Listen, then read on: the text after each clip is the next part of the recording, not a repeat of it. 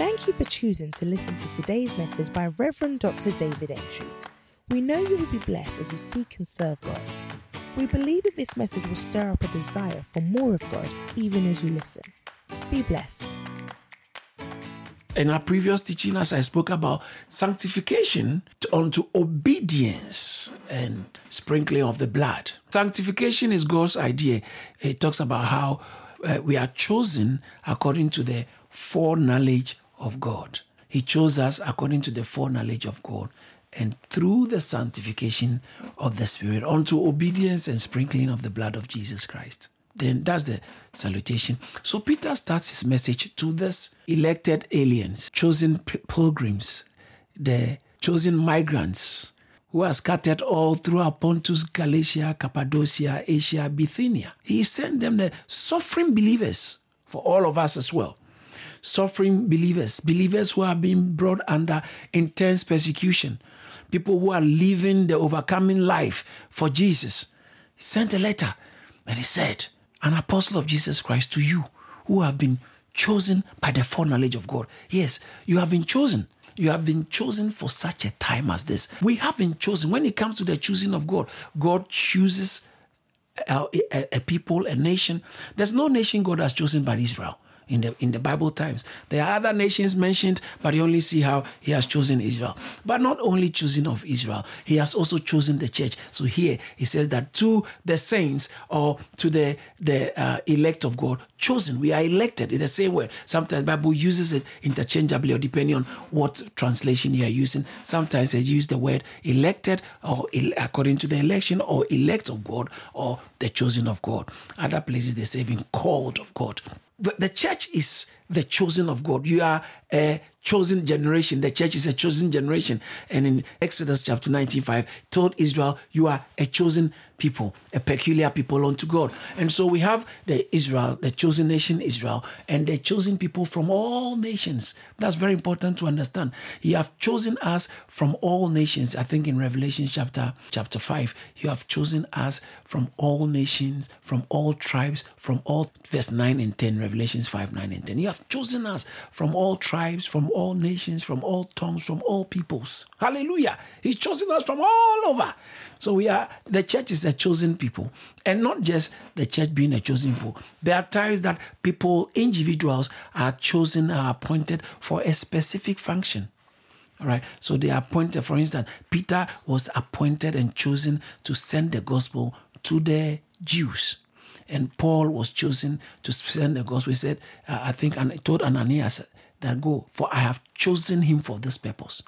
So Paul was chosen. In fact, I think in Acts chapter 26, verse 17 and 18, he speaks of how God has appointed him, chosen him to go and open the eyes of the Gentiles, turn them from the power of Satan unto God. Yeah. And for them to receive forgiveness of sins and inheritance among the saints. Hallelujah. So I've chosen him. God told Ananias, go, for I've chosen him for this purpose. Acts chapter 9 from verse 14 somewhere, the 13, 14. So I've chosen him. So people are chosen for a particular assignment. And I believe that you are chosen for something specific in your church, in your community, in your generation. You are chosen. So God chooses people for specific assignments, and he chooses a nation, chooses a church, chooses people for specific assignment, and he chooses people in a certain season for a certain purpose. So we are chosen. And he wrote this letter to the chosen of God, chosen aliens, elected aliens, chosen migrants, elected migrants, pilgrims, strangers, scattered throughout all the region, yet chosen. Scattered and yet chosen. Hallelujah. So he says that to them. And then he says that to you people, those I'm talking about, grace and peace be multiplied unto you. That's interesting. It says that grace and peace be yours in the fullest measure. When you read the King James says that, King James puts it this way. It says that grace and peace be multiplied. The multiplying of grace, Daniel chapter 4, peace be multiplied to you. Talking about the king. And Darius also wrote and he said peace. Daniel chapter 4, I think verse 1 or something like that. And another one, chapter 4, verse 26. So peace be multiplied. So in the Jewish times, peace, shalom, is a normal greetings. But in the New Testament time, it starts with grace. It's always, as I mentioned in the previous teaching, the Siamese twins of Christian greetings. Okay, grace and peace, grace and peace, grace, the Siamese twins of Christianity, of Christian grace, grace and peace, grace and peace, grace and peace. And here, it said grace and peace. When you study the Bible very carefully, grace is a very central aspect of our Christian walk. It's very important. In Ephesians chapter 2, verse 8, it said, for by grace are ye saved. In Titus chapter 2, verse 11, for the grace of God that brings salvation. So salvation is just a function of grace. It's so important to understand the place of grace. Grace is simply God at work. When God is working, we are saved because God chose to work himself into us. And so this is how Paul puts it. Saul the persecutor in 1 Timothy chapter 1, verse 13 and 14 talks about how, but the grace of God, verse 13 said, I persecuted the church because I did it ignorantly. I was injurious and I persecuted the church but I obtained mercy. Verse 13, for I did it ignorant. Verse 14 says that, and the grace of God was abundant, exceeding abundant towards me. And when you read other translations, it says that was super abounding. So that word is very important. Superabounding is abundant in measure. The same word that was used in Romans chapter 5 verse 20, where it talks about where the law came in so sin might abound, sin might increase. So the law came that sin might increase. Then it says that, but where sin abounds, grace superabounds, okay, or increases or abounds, exceedingly abounds.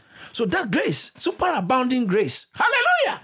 I'm talking to somebody that you have superabounding grace. We are saved by grace. What is interesting about this grace is that before oh my God, thank you, Jesus. This saving grace was allocated, apportioned to us.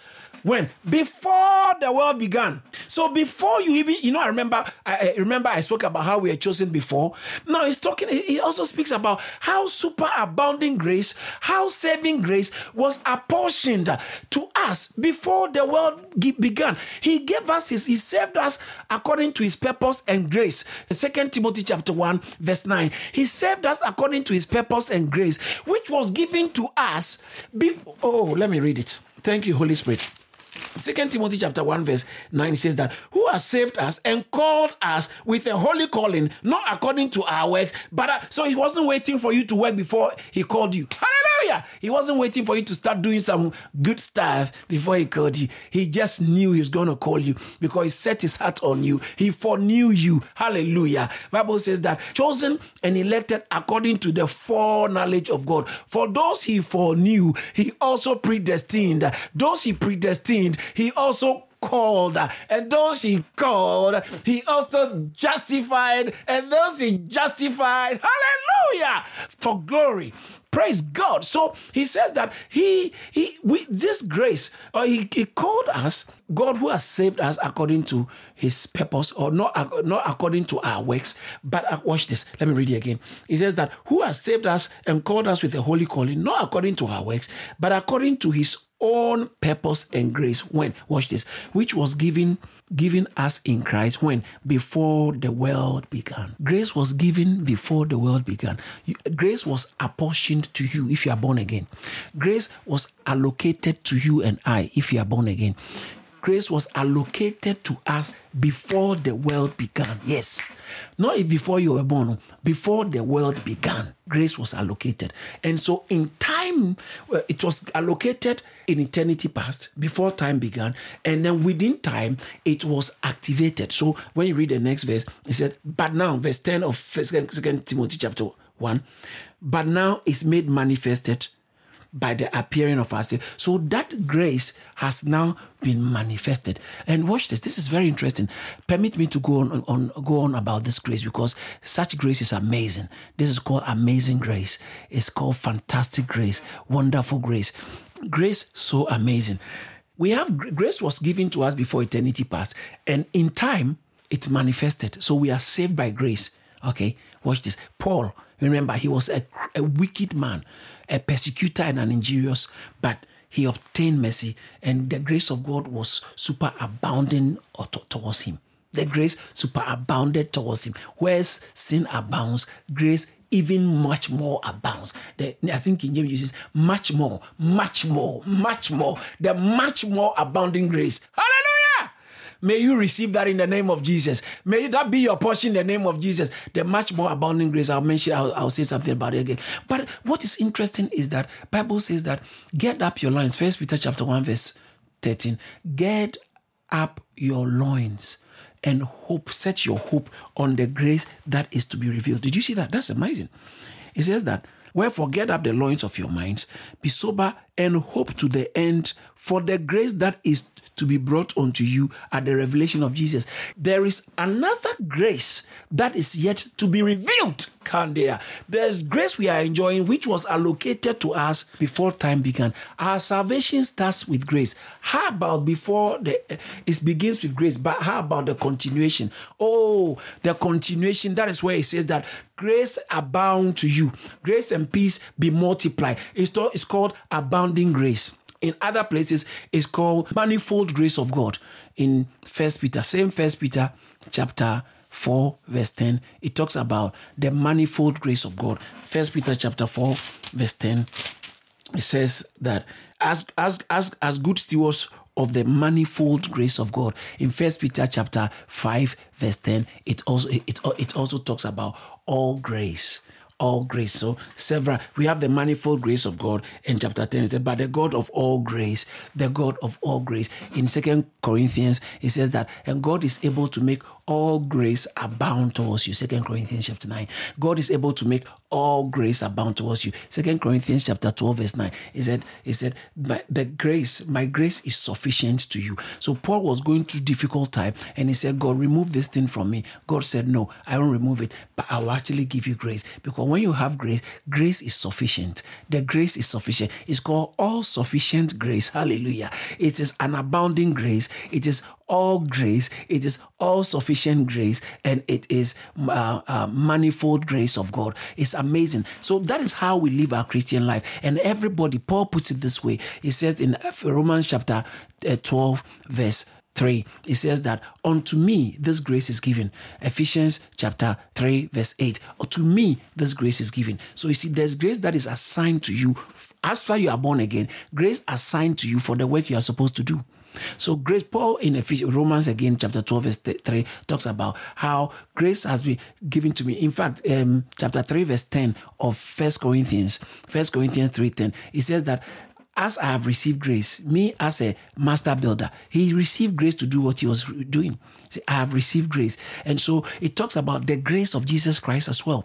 The grace, when you read the Bible, especially the New Testament, it's grace, grace, grace, grace. First, John chapter 1, verse 17, it talks about the law was given by Moses, but grace and truth came by Jesus. Came by Jesus. Some translations say came with Jesus. When Jesus Christ came, grace came. That grace that was allotted to us before the foundation of the earth, before time began, that grace, Bible said, but it's now verse 10 of 2 Timothy chapter 1, verse 10. It says that, but it's made manifested by the appearing of Jesus. So Jesus came, grace came. When Jesus comes, grace comes. Anytime that anyone who has Jesus in their life has grace. In fact, it puts it this way. Let me say this. When the Bible finished, the end of the Bible, do you know how the Bible ends? The last couple of statements in the Bible, or few verses, it says that Revelation chapter 22, verse 21, it says, the grace of our Lord Jesus Christ be with you. After all these revelations that have been given, listen, without grace, you can't do it. Without grace, you can't live for God. Without grace, you can't fulfill your assignment. Without grace, you can't stop the lying. Without grace, you can't stop the hatred, a demonstration of hatred, and you can't stop the bad things you're doing. You can't glorify God. You can't do ministry without grace. You can't build the church without grace. Everything in Christianity is grace-based. Is grace-born, grace-sustained, and grace completed. It's born in grace, sustained by grace, and completed or culminated or crystallized in grace. Everything in Christianity has to do with grace. So after everything that the Bible has said, after all that was said, the revelations in the scriptures, it says that the grace of our Lord Jesus Christ be with you. It is grace that comes from Jesus Christ. In I think Romans chapter 16 verse 20, it says that the grace of our Lord Jesus Christ be with you. In 1 Corinthians chapter 16 verse 23, it talks about how the grace of our Lord Jesus Christ be with you. In 2 Corinthians chapter 13 verse 14, the grace of our Lord Jesus Christ, I know you know that one. The grace of our Lord Jesus Christ, the love of God and the fellowship. The grace of our Lord Jesus Christ is the grace of our Lord Jesus Christ. In the book of Philippians chapter 4 verse 23, it talks about the grace of our Lord Jesus Christ. Galatians chapter 6 verse 18, the grace of our Lord Jesus Christ. Philemon verse 25, the grace of our Lord Jesus Christ. 2 Timothy chapter 4 verse 22 says the grace of our Lord Jesus Christ, or grace be with you. It's always grace be with you. It has always to do with grace. In fact, it says that you know the grace of our Lord Jesus Christ, how he was rich, yet he became poor for our sakes. Hallelujah. Yeah. 2 Corinthians chapter 8 verse 9 said, you know the grace of our Lord Jesus Christ. The manifestation of grace is all over. You can only do the things of God by grace. I pray, receive grace. May we all receive abundance of grace. Where sin abounds, grace yet more. Great grace abounds much more. May much more grace come upon you. So Peter says, grace be unto you.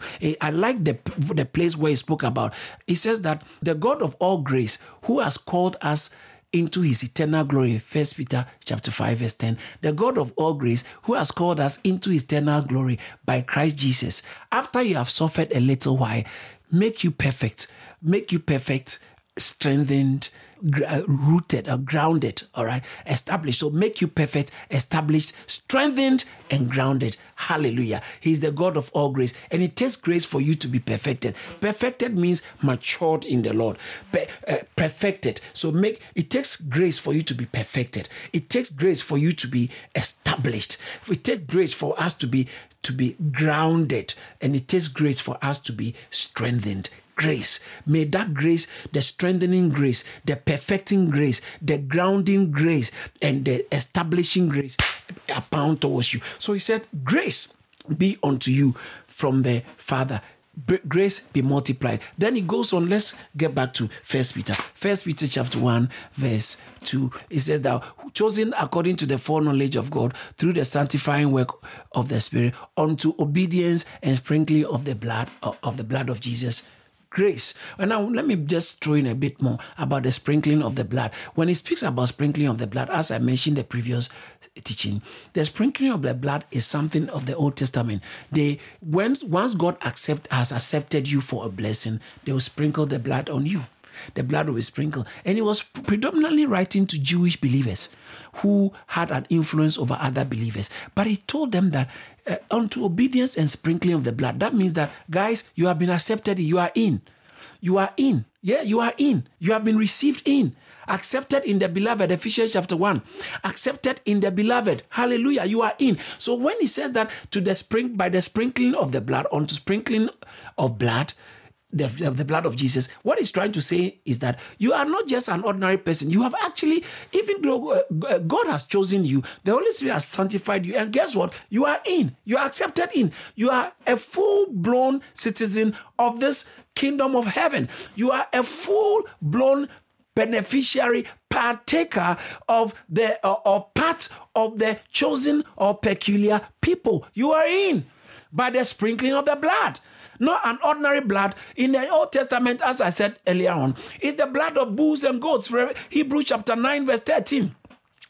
It's the blood of bulls and goats. But Hebrews chapter 9 verse 14 says that by the blood of the Lord Jesus Christ, by the blood of Jesus, we have received an eternal inheritance. Hallelujah. Remember, this word is coming up. Eternal inheritance. And the inheritance is eternal in nature. Let's move on. So he says that grace, peace be multiplied to you. Then he starts verse 3. Very important. Blessed be God. Just reminds me of Ephesians chapter 1 verse 3. Blessed be God, the God and Father of our Lord Jesus Christ. 2 Corinthians chapter 1 verse 3. It seems to be at the verse 3. Ephesians 1:3. 2 Corinthians 1:3. 2 Corinthians 1:3 talks about blessed be God and Father of our Lord Jesus Christ, the God of all comforts. who has comforted, given us comfort and consolation. He's the God of consolation and comfort. Hallelujah. But I said, blessed be him. Praise be God. But do you see how he starts his letter? He didn't wait to say too much.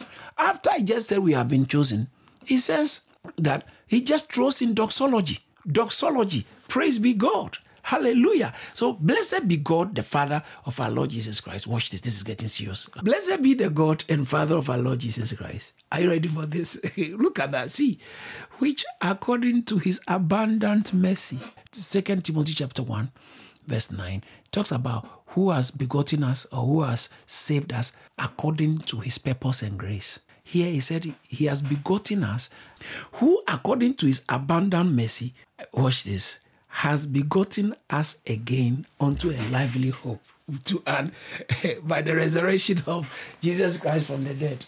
Let me read from the New American Standard Version again. Blessed be God and Father of our Lord Jesus Christ, who according to his great mercy, who according to his great mercy has caused us to be born again. Who caused us to be born again? It's not the pastor. It's not the evangelist. God is the instrumental cause for our redemption. God is the mastermind behind our salvation. Behind you saying, yes, Lord, I give my life to you. I will serve you. I will serve you. I repent for. Before you said that, God is the mastermind behind it. He's the puppet master behind our salvation. Because he said, he has caused us to be born again. How did he do that? According to his abundant mercy. According to his great mercy. Ephesians chapter 4, you remember chapter 1 verse 4. But God, who is great in mercy, rich in mercy. So according to his great mercy, according to his abundant mercy, remember 1 Timothy chapter 1 verse 13. Paul said, I did all these things. I persecuted the church. I was a blessed man, but I obtained mercy. God, who is rich in mercy. God, who is great in mercy. Here, he said, God has caused us to be born again. How? According to his great mercy. According to his abundant mercy. Hallelujah! Thank God for mercy. May you receive mercy. So he said, God, who according to his abundant mercy has caused us to be born again to a living hope. Let me read from different versions. This is the Amplified Version. Amplified Version. Praise and honor, blessed be the God and Father of our Lord Jesus Christ, the Messiah. By his boundless mercy, we have been born again to an ever-living hope through the resurrection of Jesus Christ from the dead. We have been born again unto an ever-living. All right, let me take born again and I'll come to ever-living. Blessed be God and Father of our Lord Jesus Christ, who according to his abundant mercy has begotten us again unto a lively hope. Let's start with begotten. Who has begotten us? God. As I said, he is the main cause behind salvation and behind being born again. God himself. Watch this. I'm about to say something. Remember, as I said earlier on, that God has elected us. He has chosen us. But I just realized that we are not only chosen. He didn't only choose us. He chose us. He elected us. And he did something else to us. He gave birth to us. He begot us. I like the King James. He has begotten us again. He begot us. That's the word born again. And so as we read from John chapter 3 from verse 3 till 8, Bible talks about, Jesus said, except a man is born again. You know, sometimes people will say, oh, are you also one of the born again, the born again Christians? Are you a Christian? You're one of them. Is there anything like a Christian who is not born again? There's nothing like that in the New Testament. The New Testament knows nothing like a Christian who is not born again. Being a Christian means born again. You are born again. You are born again. So those who say I'm not born again, there's another way of saying I'm not a Christian. I'm not a real Christian. I'm not a child of God. So God is the one who gives birth to us, begotten us. We have been begotten of the Father. So Jesus said, except a man is born again, he cannot enter see the kingdom of God. Then Nicodemus said, how can a man who is already old be born another time again? I'm old already. How can I be born again? Born again. I know you were born already, but born again. How can you be born again when you were born? That's when they think I'm a Christian because my father is a pastor. Give me a break, please. Your father being a pastor doesn't make you a Christian. Your uncle being a priest doesn't make you a Christian. It's not Christianity it's called that way. That kind of Christianity is called Christianity by inheritance. No, there's nothing like that. No one can be born a Christian. It cannot happen. No one can be born a Christian. So when it says that born again, that means that first of all, you have already been born and you have to be born again. You are born twice, so you die once, or you are born once and you die twice. So those who don't get born again in life, when they die, they will face the second death, which is the lake of fire, according to Revelations chapter 20 from verse 12 somewhere. Second death, which cast them into the lake of fire, which is the second death. So if you don't get born again, you will end up dying again. So you either get born again or you die again. You get born again and not die again, or don't get born again and you die again. The choice is yours. Those who say, my will be done in life, when they die, God will say, your will be done. When you are alive, you never said, God, let your will be done in my life. All right. When you die, God will tell you, your will be done. Hallelujah. So it's important to understand that when we are begotten of God. Now, regeneration, some translations use who has regenerated us. Regenerated us is the same word. But when Jesus said you must be born again, let me finish that. Nicodemus said, how can one be born again when he's already old? Jesus said, you are a teacher. And in fact, he said, can he enter into his mother's womb again and be born? Jesus said, you are a teacher of Israel. Do you understand this? He's not talking about, he said, whatever is born of the flesh, whatever is born of the flesh is flesh, and whatever is born of the spirit is spirit. So he says that the way the wind blows, and you can't tell, you can see the effect, but you can't tell where it's coming from. In the same verse 8, that is how the one who is born of God or of the Spirit. So he's not talking about physical birth. In John chapter 1, verse 12, he says that, but as many as believed in him, received him, he gave them the power to become the sons of God. Even as many as received, many have believed in him, gave them the power, even as many as received him.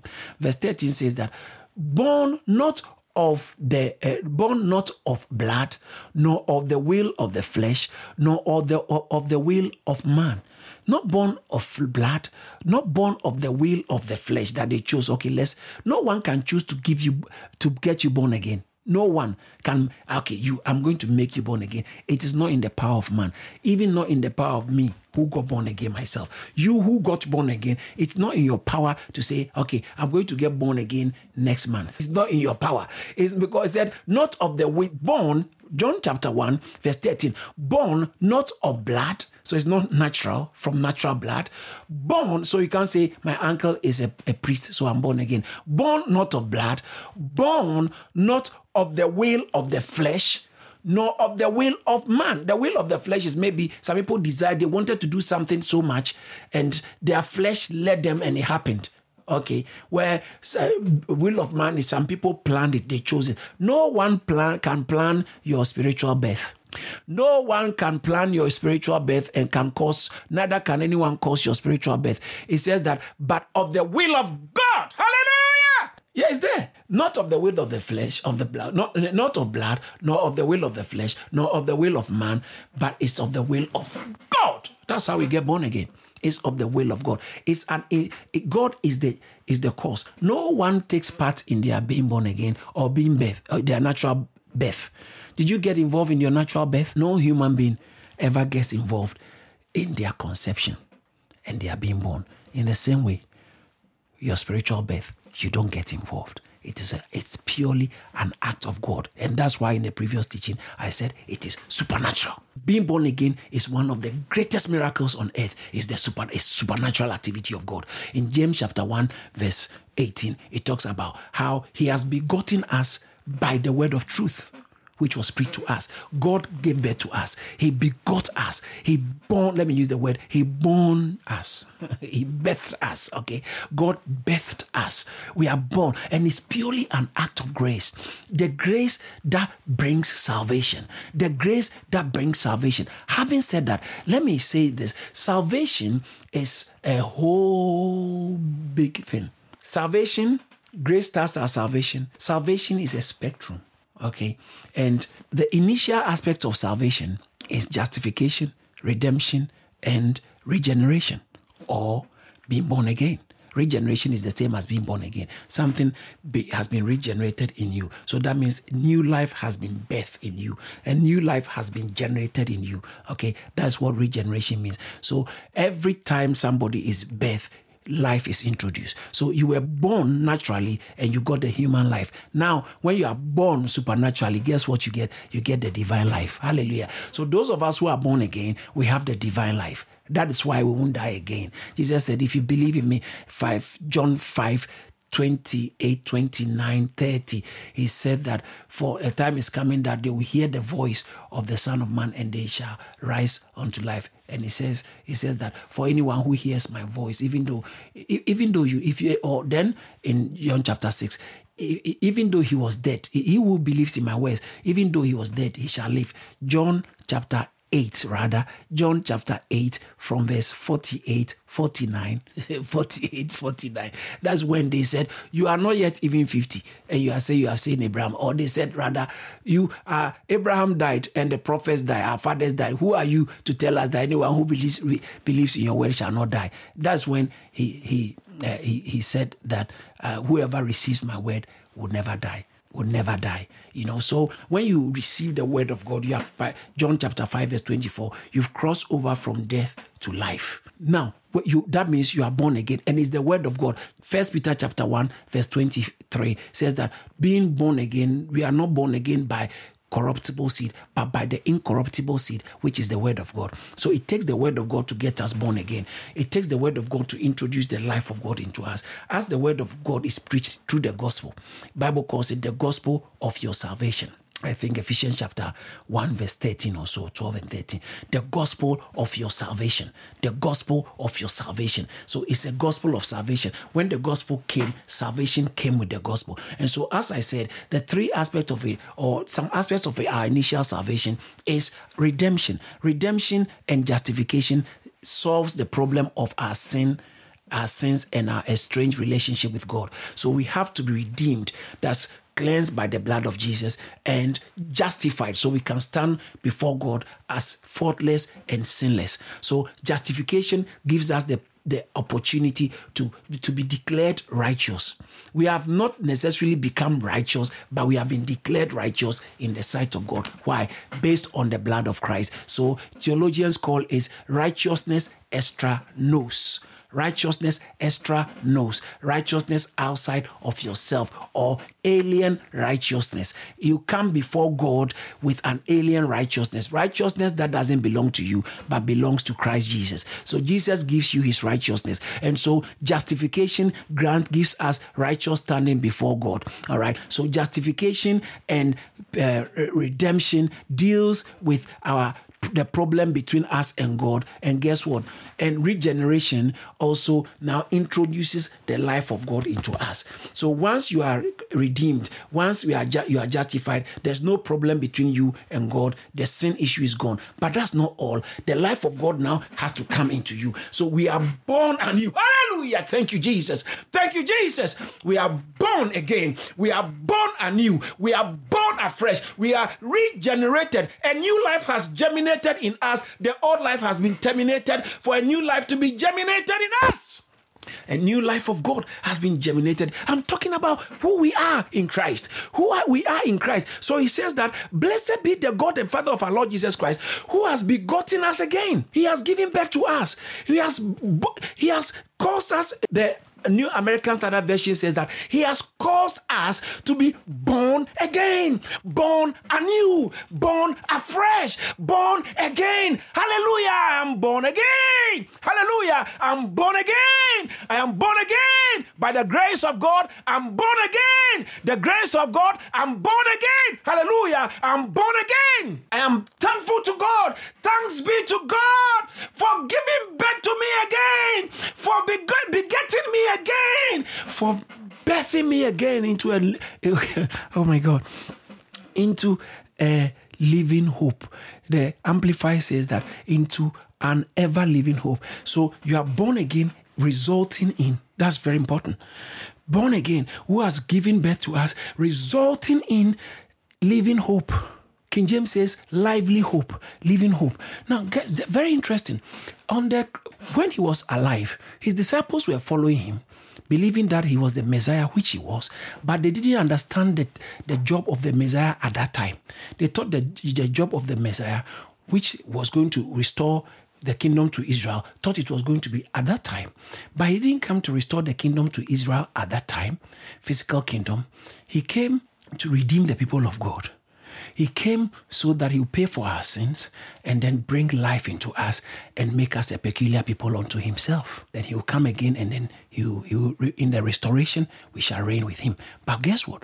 They thought, and Jesus was crucified. And so, watch this, it shattered their hopes. They knew Jesus was that powerful and you can't kill him. But he died and it shattered their hopes. So in Luke chapter 24, from verse 18, they rose to Emmaus.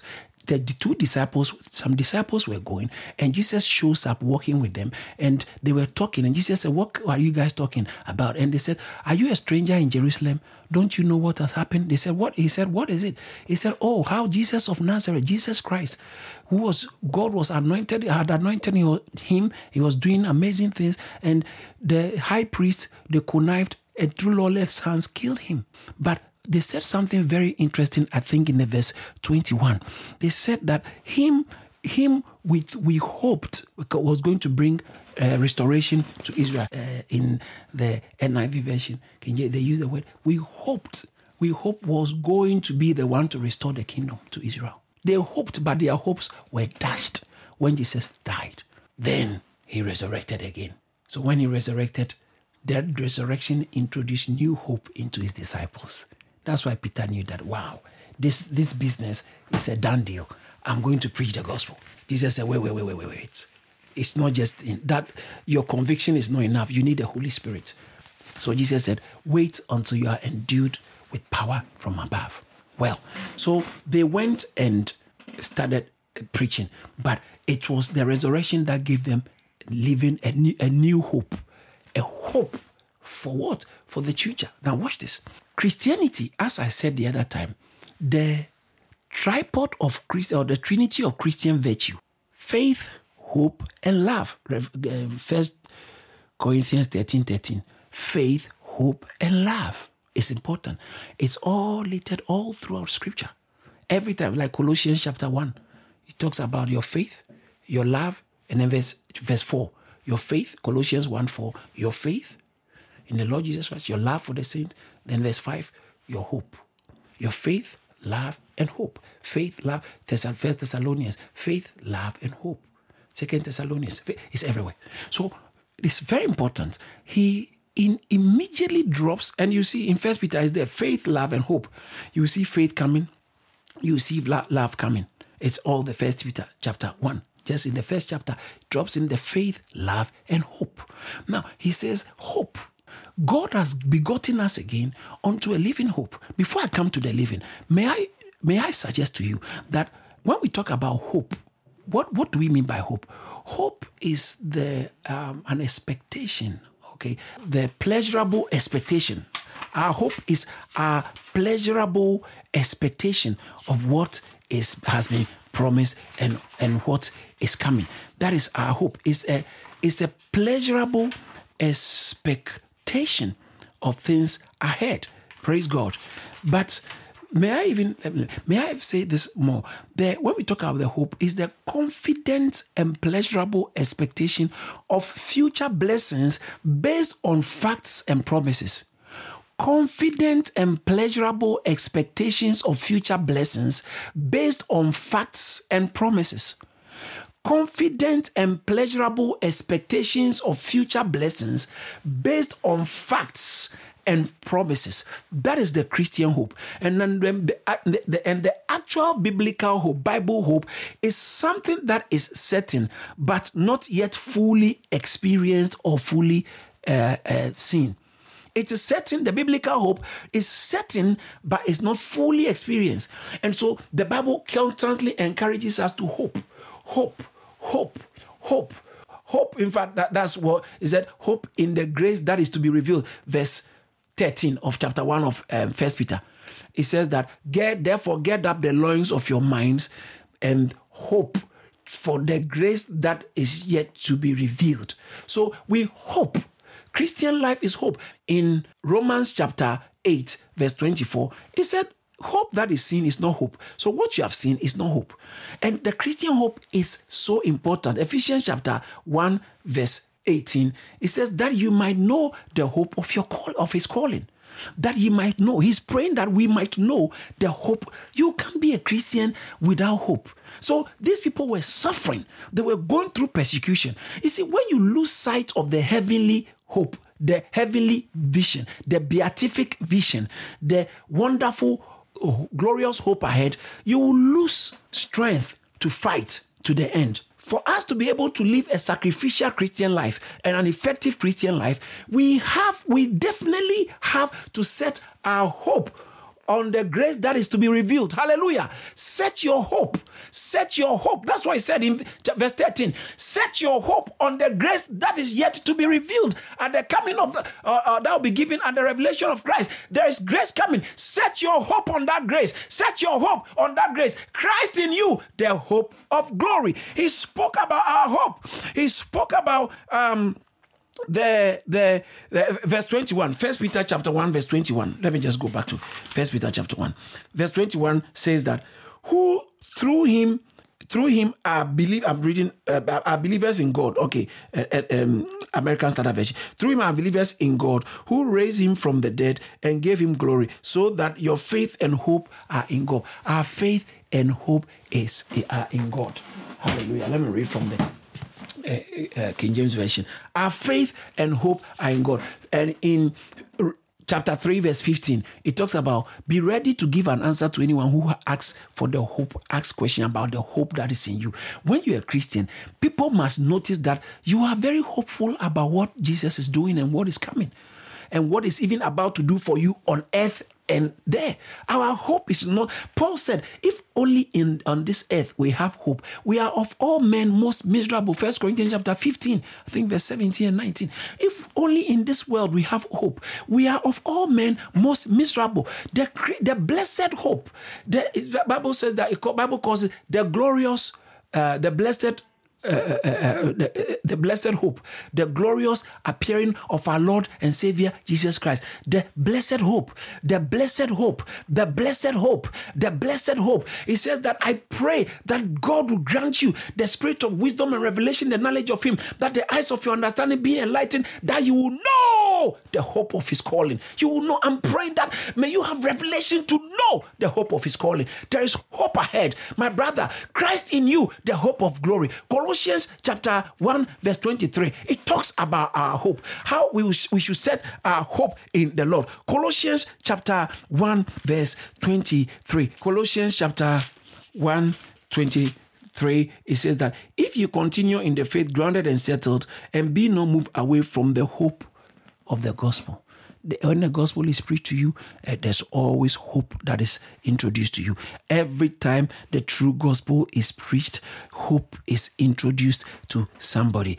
And we don't have to move away from the hope of the gospel, the hope of the gospel. And I like the way 2 Thessalonians chapter 2 verse 16 puts it. It says that good hope. 2 Thessalonians chapter 2 verse 16, it talks about now our Lord Jesus Christ Himself and God, even our Father, which has loved us and has given us everlasting consolation and good hope through grace. He has given us good hope. This hope is good. It's good. It's good. The hope of the Christian walk, the hope of the believer. Good. Ephesians chapter 4 verse 4. It says we have one hope. One hope. Hallelujah. So we are not hopeless people. In fact, in Colossians chapter 1 verse 5, it talks about the hope laid up for us.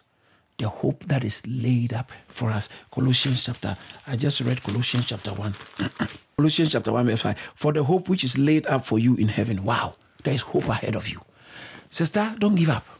Don't be tired. Brother, don't be tired. Hope thou in the Lord. The psalmist said, why art thou cast down, O my soul? Hope thou in the Lord. There is hope ahead. And because of my time, I want to end now. And I'll pick up in the next session, the living hope.